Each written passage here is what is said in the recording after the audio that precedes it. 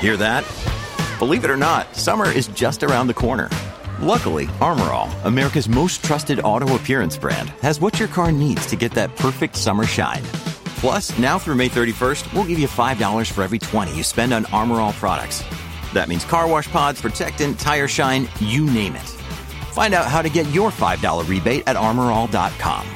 Armor All, less work, more clean. Terms apply. Good morning and happy weekend. This is Mary Mooney from the Oregonian, Oregon Live. And here's a quick look at some of our best stories to keep you informed, entertained, and enjoying Oregon this weekend. Shared electronic scooters are now in place in downtown Portland, ready for riders. The scooters cost $1 to unlock and 15 cents a minute to ride. Sidewalk riding is prohibited, so you'll be riding in the bike lane or the vehicle lane. Good luck with that. And you should know that the law says you've got to wear a helmet when you're on one. So keep an eye out, folks, and share the road, please.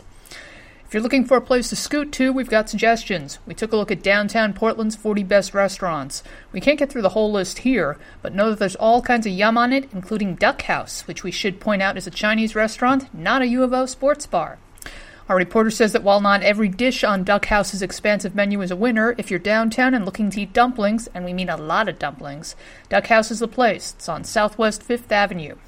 And speaking of ducks, the University of Oregon on Thursday announced a number of new stadium policies for Autzen Stadium 2018 game days. One of them requires fans who want alcohol to buy university booze once they're in the stadium. Columnist John Canzano deems it a cash grab, but he also says that he thinks it'll help the overall product. What do you think? For these and more news stories, pick up today's copy of The Oregonian or head to OregonLive.com. We'll be back Monday morning with another flash briefing.